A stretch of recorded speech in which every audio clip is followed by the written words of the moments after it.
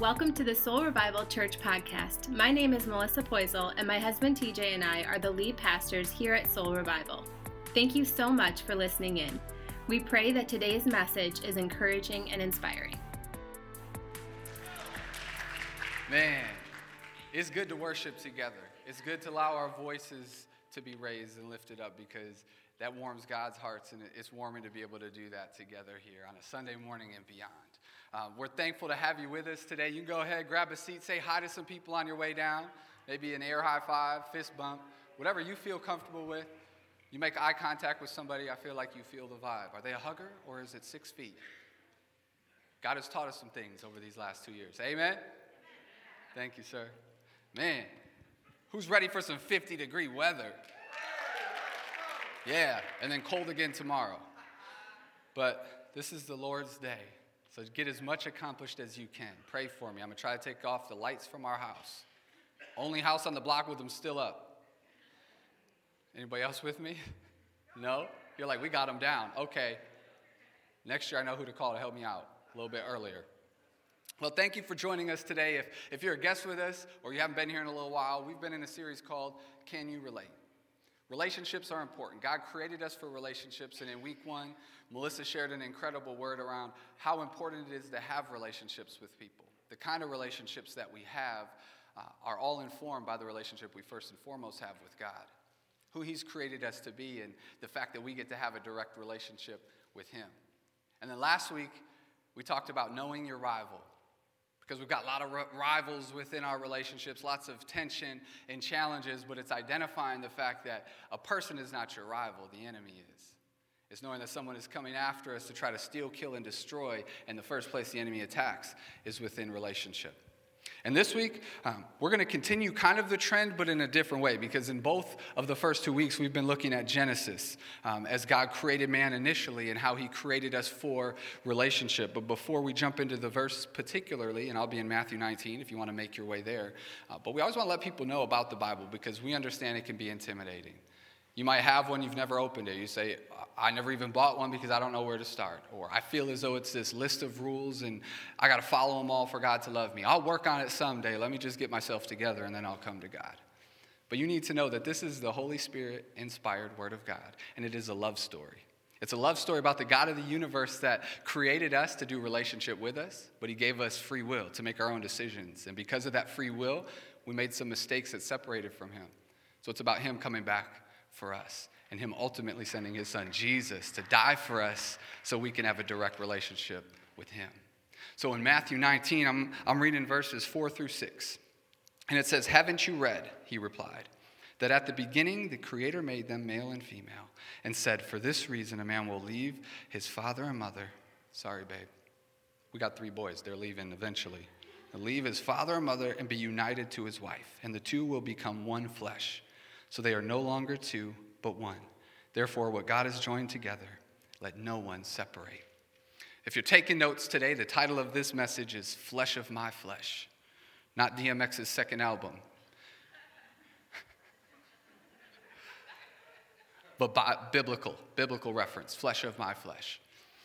Would you pray with me? God, we thank you so much that you're here with us today, that you've got a plan and purpose through this morning. Holy Spirit, I pray that you would help me get out of the way because you've got something to say to people.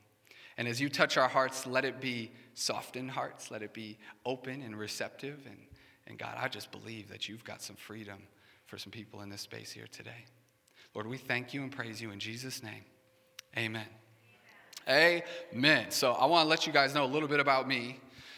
Some of you may already know this, but the way that I got to know my wife is a pretty cool story. So she was on a semester off of school from Colorado and moved back home with her parents. And she was working at a Kay Jewelers in Colorado, so she got transferred. And she just so happened to be transferred to the Kay Jewelers that my aunt was a manager of. And I was in the process of trying to get a job at. So first day of my job, I walk in and the first thing that my eyes see is this beautiful woman right there. And I'm like, oh, gotta get to know her. This is before Jesus. There are probably some other thoughts there too, but I'm thankful God has forgiven me. And I'm like, man, I got to get to know. How can I hang out? How can I find out as much as I can about her? And we had different opportunities to connect. And at one particular time, she's like, hey, you remember this tomorrow? Your minds can probably go to the reason and the need for me to remember this tomorrow. She knew Jesus, I didn't. You remember this tomorrow, I might go on a date with you. So the next day at work, again, the first thing my eyes see is her, and I walk over and I say, yo, what's up? I remember. And that first date, Applebee's on a lunch break, straight from K. Jewelers, man, I can't wait. There were no Frosties, but my heart rate, pump, pump, oh baby, yeah, I can't wait. I'm sorry, that was random. Oh man, that was like the song of most people's summer, but every time I heard it, I'm like, hey, Applebee's, our first date. I had a burger, she ate a salad. Is that how most first dates go? I'm getting the laughing out of the way early because, today I want to talk about a topic of what's your vision for your marriage? And if you're single, don't run out. I promise there's something for you in this too. But what is the vision for your marriage? Because when the two of us first met, and someday, and I've shared the story a lot, but Jesus transformed my heart and used her to do it. So I'm thankful for what God has done through her in my life and now the fact that we're doing this together. But it didn't start with the vision saying, God, what do you have for us? Our initial vision was, all right, next step, let's get married. After we get married, let's start trying to have kids. After we have kids, let's also look for a place to live and let's pursue our dream home so we can live comfy and cozy. Because that's going to answer all the questions, right? It's going to bring fulfillment in our lives. Because now we got each other and we're just living the dream. And then we have 3 years of fertility issues, just trying to have a baby. And then once we finally are able to, we feel so blessed, but then corporately I'm like, all right, now I got to make some more money because now there's another head, another mouth to feed. And then a second kid comes. And then a third one, and then it's like, well, now we need a bigger house. And by the world's standards, man, we had a great vision for life, and we were living comfy and cozy. But that was the problem because there were days we'd look at one another and say, man, there's got to be something more. There's got to be something more than this. Yeah, we have Jesus in our lives, but what we're pursuing, I don't know that it's what God has for us because comfort is typically not where God's calling us. I'm just going to get that out of the way right away. It's going to be a fun morning, okay? I need your prayers too as we do this. But he started to convict our hearts and say, how do you start being a contributor to what I'm doing as opposed to a consumer? What does that look like in your life? And God started to radically move within our hearts. So we started to look at each other and say, all right, what is our vision for our marriage that has God in the center of it? What will that look like for us to pursue him together? Because we know he's created us each on purpose and with purpose, but he's brought us together for a reason. So today I want to talk about 3 different vantage points of how to look at marriage. And how to look at having a vision for what that can look like. It'll be 3 vantage points, different vantage points, but the same vision. And I believe that God's going to be speaking to everyone's hearts today. Because I know that he has something for each and every one of us through this, through his word. And we know that he is here and in this place. Amen? 3 vantage points. So it's funny, the verses that I read to you from Matthew, I'm going to give you a little bit of context. So Jesus had rolled up to a new spot. And all these religious people came up to him and they're like, hey, what's your take on divorce? We get to do it, right? They're always trying to catch him up in these moments, these challenging moments that would bring culture and God into conflict with one another. But Jesus, man, Jesus was a G. Like he just, boom, right to the heart, had the perfect answer every single time. Because they ask about divorce. Like, man, majority of marriages end in divorce because we don't have a vision for our marriages. So when you even go into them to begin with, it's thinking, well, is there a way out? Is there an escape clause? It's been the same challenge since the beginning to know that these Jewish hierarchy people were coming up to Jesus, trying to understand about divorce and trying to make sure that Jesus would confirm what they knew about it. And that's where we're picking up because the first vantage point I want to talk about is marriage. It's looking at marriage specifically because the enemy will come in and say, yeah, I want you to be thinking about divorce right out of the gate. But Jesus, as he responds in these verses, so in Matthew 19:4-6, when he says, haven't you read, he replied, that at the beginning the Creator made them male and female. He's referencing Genesis 1:27 there. For this reason, a man will leave his father and mother and be united to his wife, and the two will become one flesh. Now he is referencing Genesis 2:24. So they're no longer two, but one flesh. Therefore, what God has joined together, let no one separate. So his response is, look, yeah, it might have happened, and there's divorce happening, and we'll get to the reason why it was allowed. But Jesus is saying, in the beginning, that was not God's intention.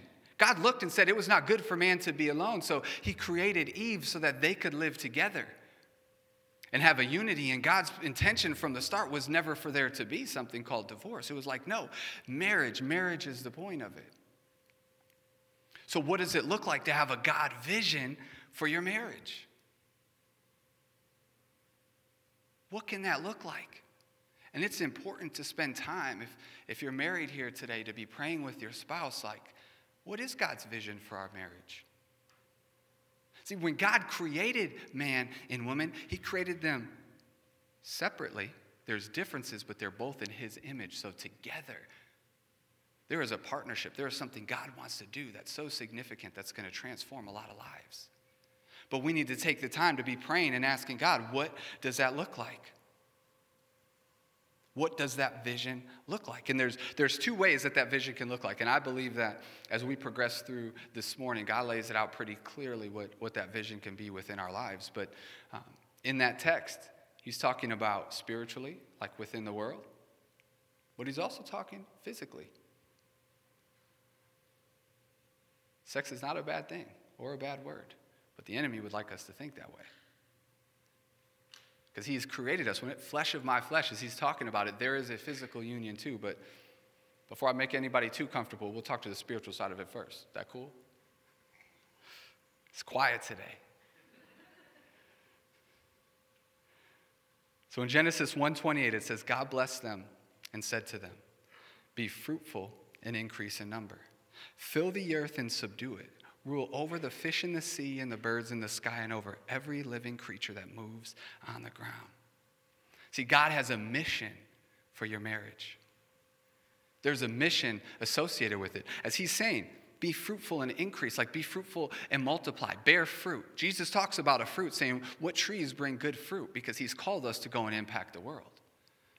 Multiplication can be looked at from a discipleship standpoint. Jesus says, go into all the world and make disciples. Share with people who I am and what I've come to do, because I want to restore the world to myself. So in Genesis, that's what's being shared. Saying, I'm calling you to go out, rule over the birds and every other living creature. Like, I've got a mission for you in your marriage. I've got a plan for the two of you together that are far greater than anything you can do and accomplish separately. You complement one another. If anyone ever hangs out with the two of us, man, this woman compliments me, and I try to compliment her because she looks so good, but she told me to make sure I don't say anything to make anybody feel awkward today. See, that's that right there, you know? I might go a little too far sometimes. That's a spoiler alert, probably. I'm trying to have some fun today. But seriously, as we look together within our marriages, God has a mission for us.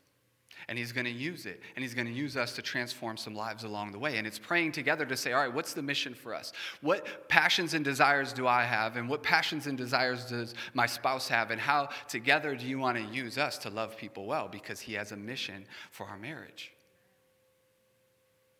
And you may have never thought that way. We didn't think that way for a long time. But as God started to change our hearts for what that looked like, man, I'm so grateful for that.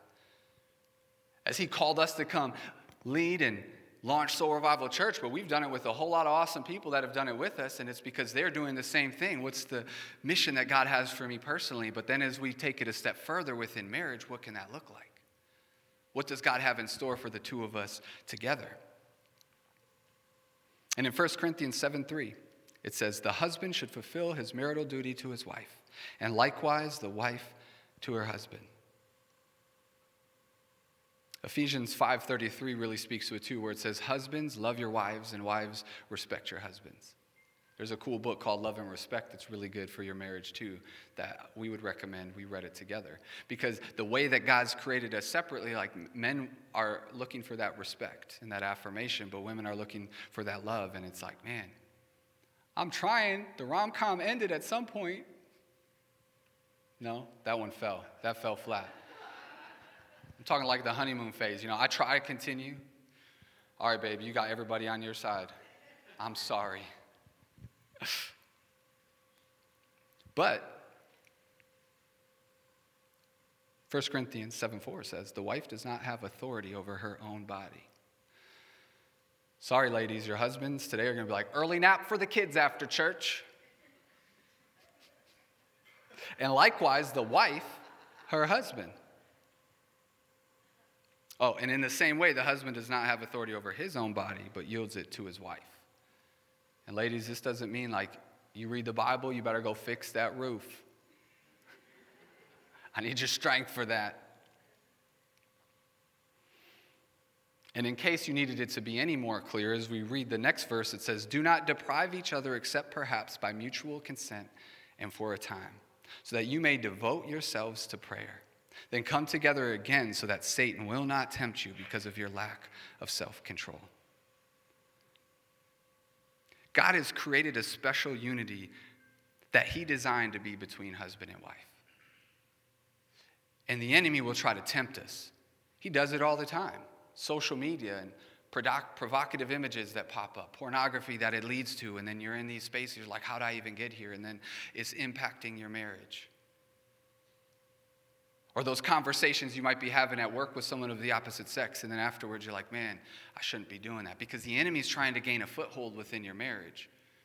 So it is healthy for us to be able to have that physical interaction between a husband and wife, because it's healthy. We get to become flesh of my flesh. Like we get to come together in that special way, but it also is a weapon against the enemy. You're welcome, husbands. Take that home. Ready to battle the enemy.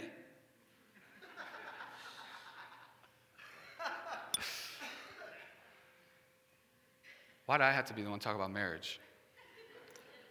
I'm just kidding. I enjoy talking about this because it's important. It's really important. Like we can joke about it too, but it is so incredibly important because the enemy attacks relationships, and the first one he'll go at is marriages. And the fact that almost just as many Christian marriages are ending in divorce as the world, man, there's a problem that we have to address, and we have to talk about it. Because God wants to bring unity. He wants us to come together to say, what does it look like to have a mission and a vision for our marriage? Because God has us in mind for each other. And one of the keys to a healthy marriage is saying, you know what, it's not about me. Having zero expectations going into anything, like, you know what, I'm going to buy my wife some flowers just because I love her, and I'm not going to expect anything in return. Because when you don't have expectations, anytime your spouse then does something to show you love, you're not just like, about time. I've been waiting for that. I know you saw that coupon I put on the fridge. Buy one, get one free meal. They even delivered it. I just was trying to have a date night. Get some Applebee's. DoorDash, come on, homie, bring it right to me. I feel like this is the theme of this, you know. But when you say, I'm going to do for my wife not expecting anything in return, or for my husband without anything in return, it's what Jesus modeled, and it's something called servant leadership. It's saying, I'm willing to go last so that they can be first. When you put your spouse above yourself and then you allow yourself to eliminate expectations, and it takes time. Let me tell you, we all struggle and we all battle with it, so nobody's perfect when it comes to this. But the more and more that you pursue Jesus in your own life and put Jesus in the center of your marriage, the more you can do that and say, you know what, I just want to express this love because this is what God has called me to do. Because if we're called to love everybody always, man, within my marriage, I want to lead that way. And for those of you that might have kids too, your kids are watching the way that you love. So it's really important for me not only to love my wife because I do love her, but there's times where it requires effort because she feels love differently than how I just naturally feel or show it. So I could be hanging out watching a sports game and her next to me. I'm like, man, that was some quality time. And then at the end of the night, she's like, I feel like we're not having any quality time. Sorry, babe, I'm putting us on blast here, but I think it's important to be vulnerable and transparent because we're all people and human beings. I'm like, babe, what do you mean? We were sitting there all night together. I even held your hand. Yeah, but did we talk? Ooh, you got me. but it's owning those things.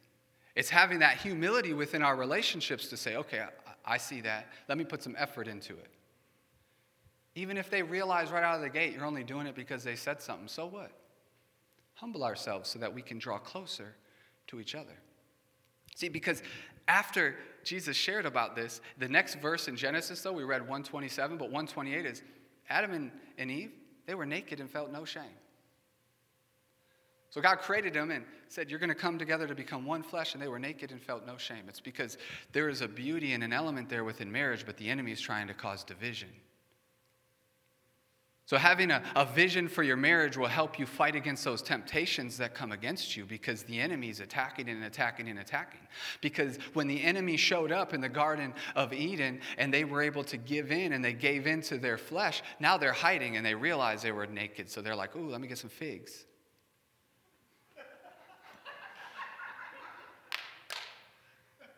Because now they felt this shame.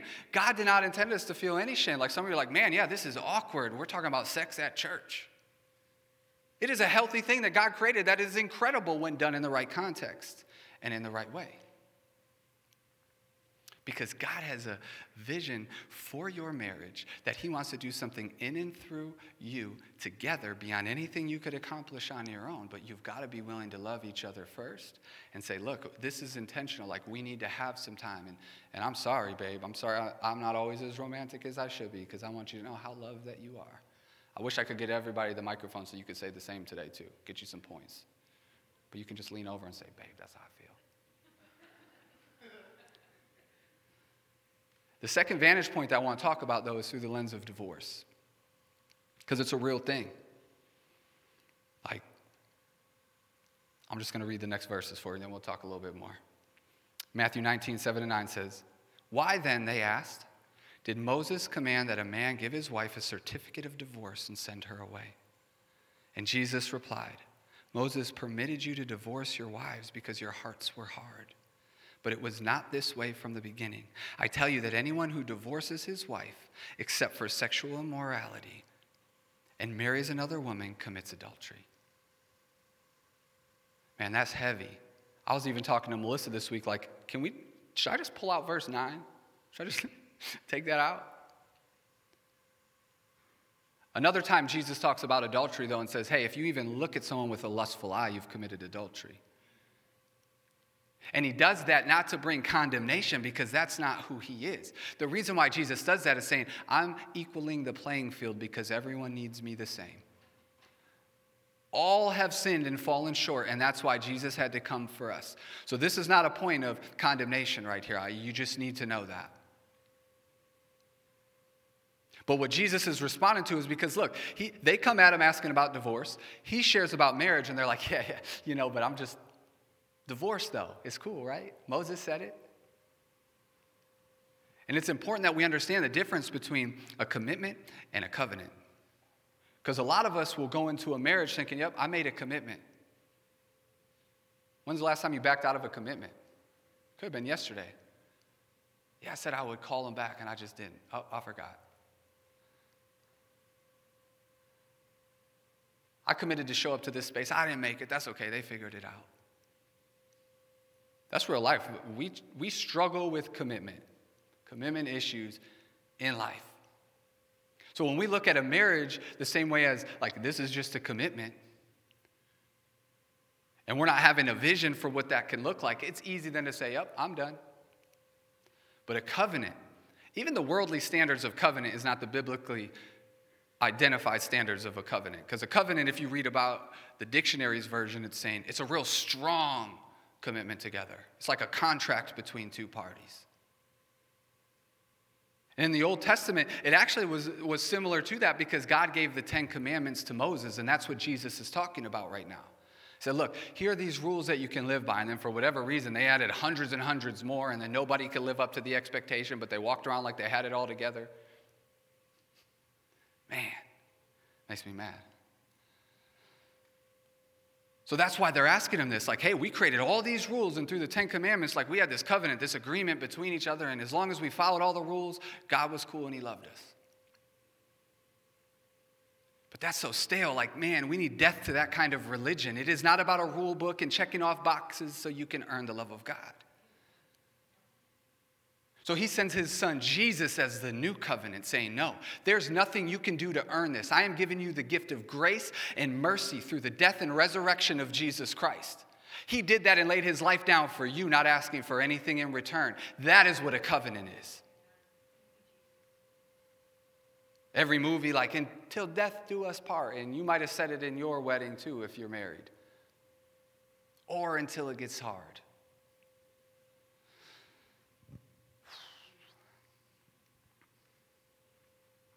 It happens, though. Divorce, it happens.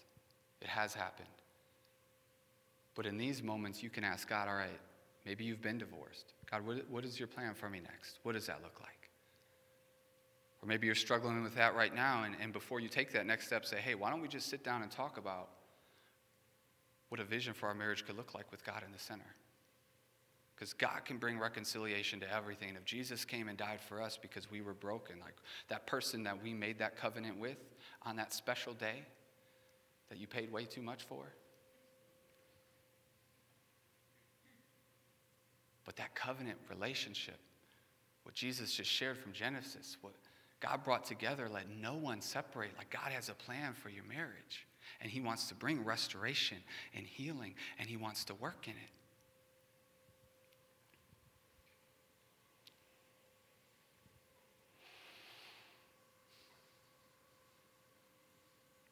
Like, what if Adam and Eve had said, oh, I'm done. Let's get a divorce.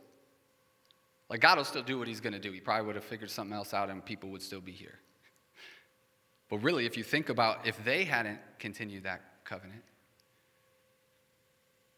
because Adam, he could have looked at Eve like, oh, look what you made me do. Look what you made me do. Look what you made me. No? Taylor Swift, anybody? And he could have been out. Like, peace. You ruined it for us. I don't know the details of that relationship, but ultimately they have Cain and Abel, and then population is what it is, and God comes in, and I won't tell the whole Bible. It's good to read, though. But God's got a plan for our marriages, and he wants to have and allow us the ability to have a victory over the things that we might be fighting against. But we have to say, all right, if I'm going to say this is a covenant that I'm committed to, God, what is the vision you have for my marriage? 1 Corinthians 7:12-13 says, to the rest I say this, I, not the Lord. So Paul's given some advice. If any brother has a wife who is not a believer, and she is willing to live with him, he must not divorce her. And if a woman has a husband who is not a believer and he is willing to live with her, she must not divorce him. I share these verses because God works in all of our lives and sometimes in different timing. Maybe you've always known God, but once when you went to get married, it wasn't a priority to the person that you fell in love with, so it kind of fell off for you. Or maybe in the process of your marriage, God has transformed your heart. And you've entered into a relationship with Jesus. And God's saying, look, you don't need to get out. You don't need to divorce them because I've got a plan for you even there. And you can ask yourself, God, what is your vision for my marriage in the midst of this? How do you want to use me? Maybe you got to clear out some space in a closet and say, this is my prayer closet. I'm praying for my spouse that Jesus would transform their life. See, when you believe that Jesus came and died for us, you know that the alternative to that is death. It is an everlasting pain. We do what we do because we want people to encounter Jesus, to have the life-giving resurrection power living within us, and to know that we get to spend an eternity with God. And we cannot wait to share that with people. Not only just declaring it, but the way that we live our lives, because Jesus changes everything. So if you're going through a rough patch in your marriage right now, do not give up. Even if they don't know who Jesus is, to say, Jesus changes everything. And if I'm going to church every single week and I'm seeing people raise their hands to accept Jesus, why not them? So I'm going to pray with fervor. I'm going to invite my friends to pray with me because I believe that God can transform any heart. Whatever space you find yourself in, do not give up. Fight for your marriage. Don't fight each other. Man, the enemy just wants to do that. He wants to continue to bring division.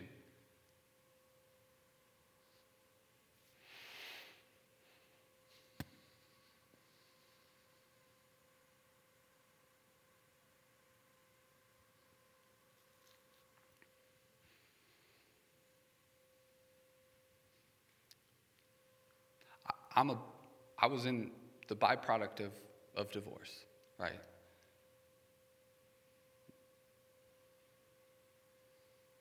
And I know that wasn't God's intent, but he can still work good things through anything.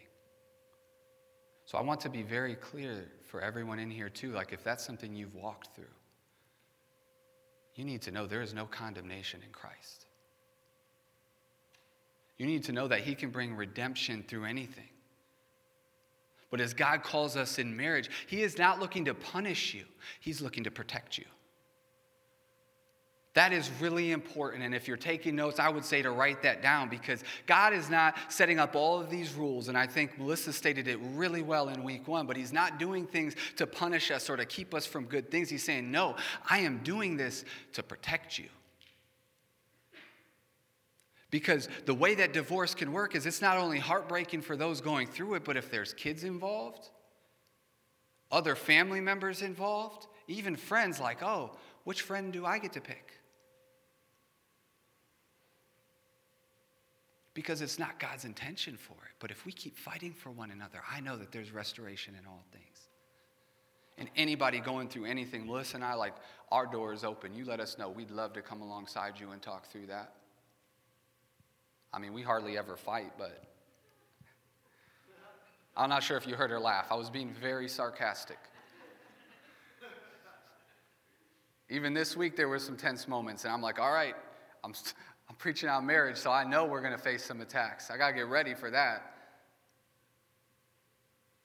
But ultimately, we know that we're fighting for each other, and we want to push each other toward Jesus. And when we're doing that, it's like, man, divorce is never an option. That's off the table. That's not even a word that we use. Nope, do not say it. It's not an option. Like, man, what God wants to do in and through our lives together, I don't care what we go through. I know that we are better together, and God wants us to continue to push each other toward Jesus. And he wants that for every single marriage. And there is healing and restoration no matter what you're facing.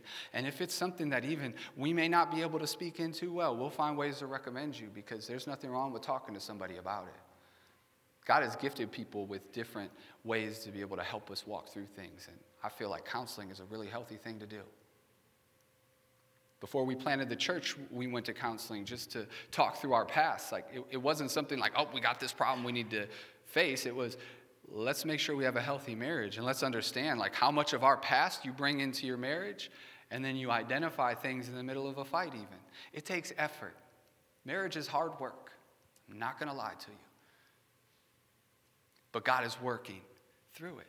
And you have to ask yourselves, what's the vision for your marriage? Because God has a vision for it. Matthew 19:10-11. Some of you might fall in this boat. Disciples said to him, if this is a situation between a husband and wife, it's better to not marry. That is hard. You're telling me when I say yes, I got to stay there, and when it gets hard, I can't leave? I'd rather just be single. That's too hard. Nobody's laughing. Good. Married folks out there, good job. But Jesus replied, not everyone can accept this word, but only those to whom it has been given. Because some of us might be called into singleness, whether it's intentionally or whatever stage you're in your life. Like, see, those of you who are single are like, man, this has not been for me at all. But the third vantage point that I do want to speak to is singleness, because Jesus just spoke to it. He's saying, like, there's some people that might be in that phase, and it might be where they're called, or it might be for a season. In 1 Corinthians 7:8, it says, now to the unmarried and the widows I say, it is good for them to stay unmarried as I do. And the reason why Paul is saying this is because if you're not married, you have direct intimacy with God. You can spend all your time with him, because the truth is, once you're married, now you're responsible for a spouse and for kids and a family. So he's saying, look, it's good if you can stay single like me. Some of you are like, yeah, I'm good being single. Don't even come at me. Keep stepping. I'm good. Just chilling with Jesus. And some of you are like, yeah, I have not chosen singleness intentionally. So God, what are you saying to me? Because I've been waiting too long. And Paul, this is a side note. I don't know why I stepped into it like that, but Paul would have been married in the past, okay? It doesn't say it anywhere in the Bible, but if you study and you understand, he was part of the Sanhedrin. He was somebody that was in high authority. So if you were Jewish and past the age of even 20 and not married, society looked down on you. So for him to have risen to the level of power that he was, he would have been married at some point. So it's like, and he's probably old right here. So it's like easy for an old dude to say to stay single. You already been married, you know. You're welcome. That was for somebody. But I would even say, like, for those of you, though, in that position,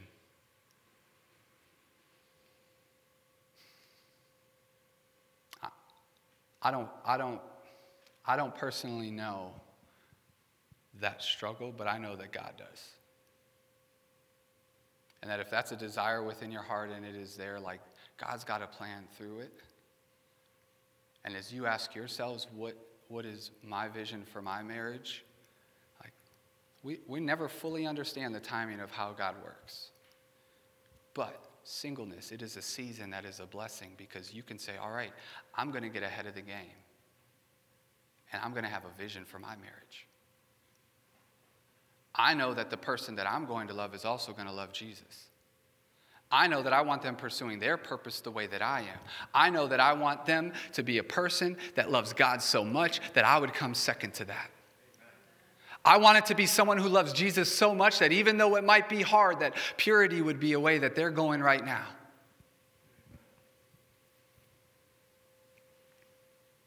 See, because it continues, 1 Corinthians 7:9, it says, but if they cannot control themselves, they should marry, for it is better to marry than to burn with passion. God knows that you have desires in what you're looking for, but if for some reason you're still in a state of singleness, trust God. Trust to know that he's got you and continue to ask yourself, what's my vision for that future marriage? Because God will give you the strength to endure even though it's hard. He will. He will give you the strength to endure even though it's hard.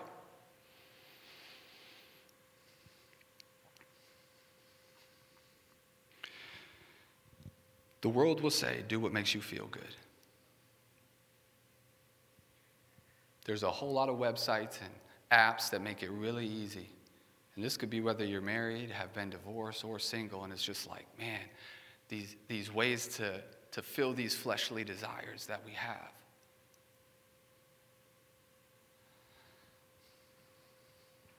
Momentary pleasure can lead to future monumental pain.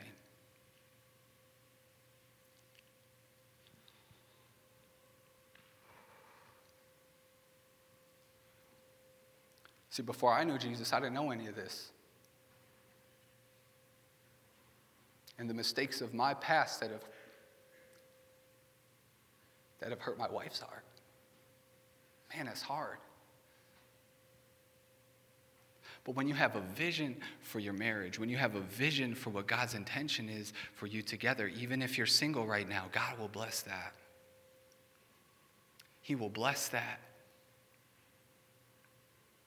And there is pain on the other side of that momentary pleasure. When that time comes and you're like, man, I just gave in to that. There's grace for it, but it takes a lot more work. Man, I'm just being real today too. Like, I should have asked my wife for permission about that, but I felt the Holy Spirit just prompt me, like,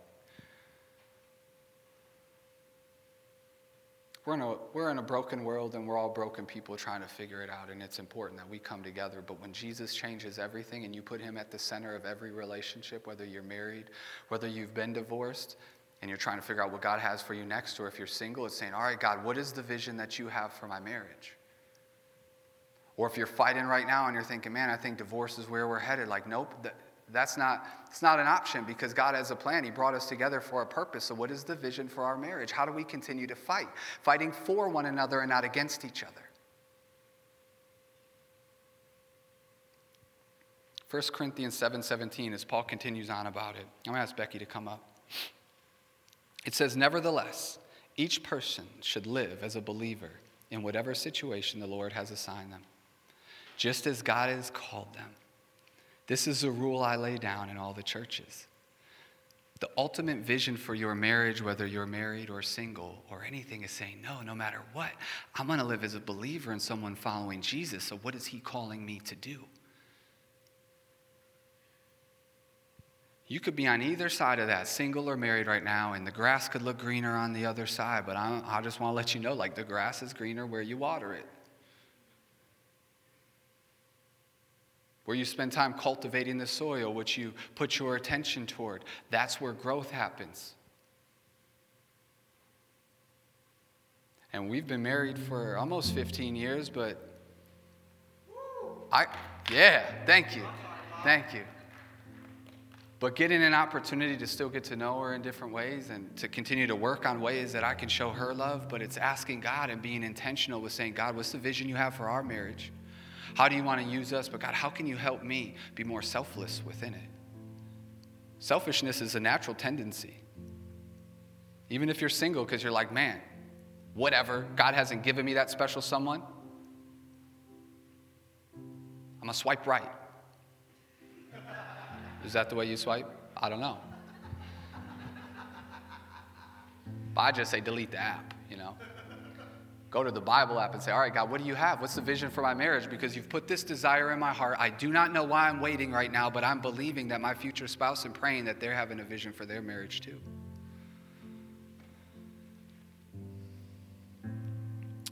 Ephesians 5:31, Paul is referencing the same verses in Genesis that Jesus was. For this reason, a man will leave his father and mother and be united to his wife, and the two will become one flesh. Check this out, though, in Ephesians 5:32. He said, this is a profound mystery, but I am talking about Christ and the church.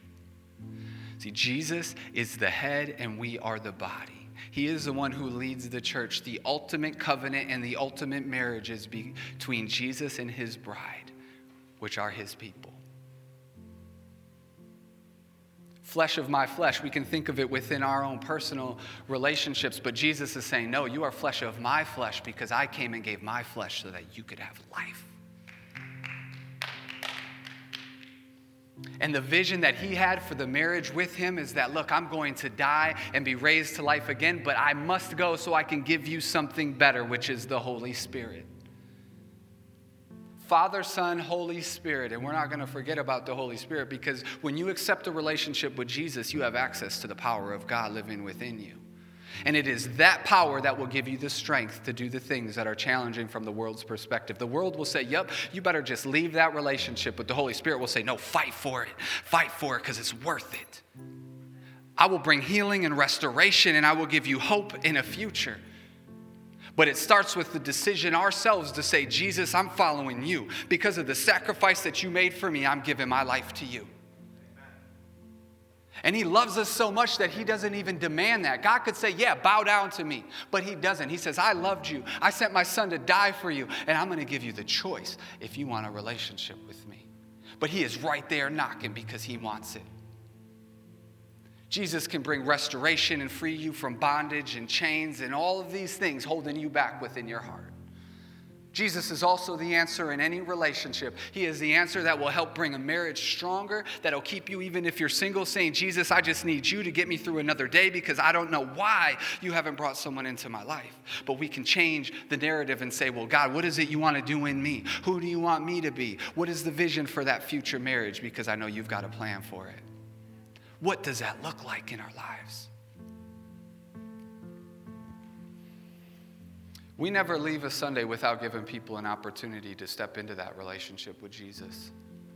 Say, look, whatever in the worldly side of things and marriage relationships, that one first most important relationship with Jesus, to say, man, he wants to change everything in your life. He's inviting us to allow him into our lives so we can have a relationship with him, and he can help us fight for every relationship that we have. But first and foremost, you need to know that he's been fighting for you. So we want to give people that opportunity to say yes to a relationship with Jesus. You might be asking yourselves, like, what does that even look like? I've never been to church before. I don't even know what a relationship with God might look like. Like, what do I have to do? The beauty is, it has already been done. That Jesus died for you. And God's word says that if you believe in your heart and confess with your mouth that Jesus is Lord, you will be saved. It's just accepting that free gift of grace and forgiveness that he's offering you. Saying, yes, I will accept your proposal to step into relationship with you. And it is a covenant because he's not going anywhere. So I want to ask in this space right now, if everybody wouldn't mind just bowing your heads and closing your eyes, because I want to give those in here where God has just transformed your heart an opportunity to respond to it. And I'm going to count to 3. And when I get to 3, and if that's you in this space and you say you want a relationship with Jesus, I just ask that you just shoot your hand in the air. It is a safe place. Because 1, you need to know that Jesus died for you, and he would have done it for you and you alone. 2, you need to know that you will never be alone again, that he died for you so that you could have a relationship with him, but because of his resurrection, you can spend an eternity following after him and living in community with him. And 3, if that's you, would you shoot your hand in the air? Would you be so proud today? Thank you. Thank you. Being brave. Thank you. Thank you. Thank you. Thank you. You can go ahead and put them down. God, I thank you so much for those who just said yes to that relationship with you. I thank you for what you're doing in their lives, Lord, and I just pray continued redemption and restoration. I pray that you would surround them with people to love them the way that you do. God, we thank you for these moments to be in your presence and celebrate your name, and we pray these things in Jesus' name. Amen. Can we celebrate as all of heaven rejoices for those who made that decision? Yes. Thank you for joining Soul Revival Church podcast. Please subscribe, rate, and review us to help reach more people with the hope and love of Jesus. If you would like to support our ministry, you can visit us online at www.soulrevival.church.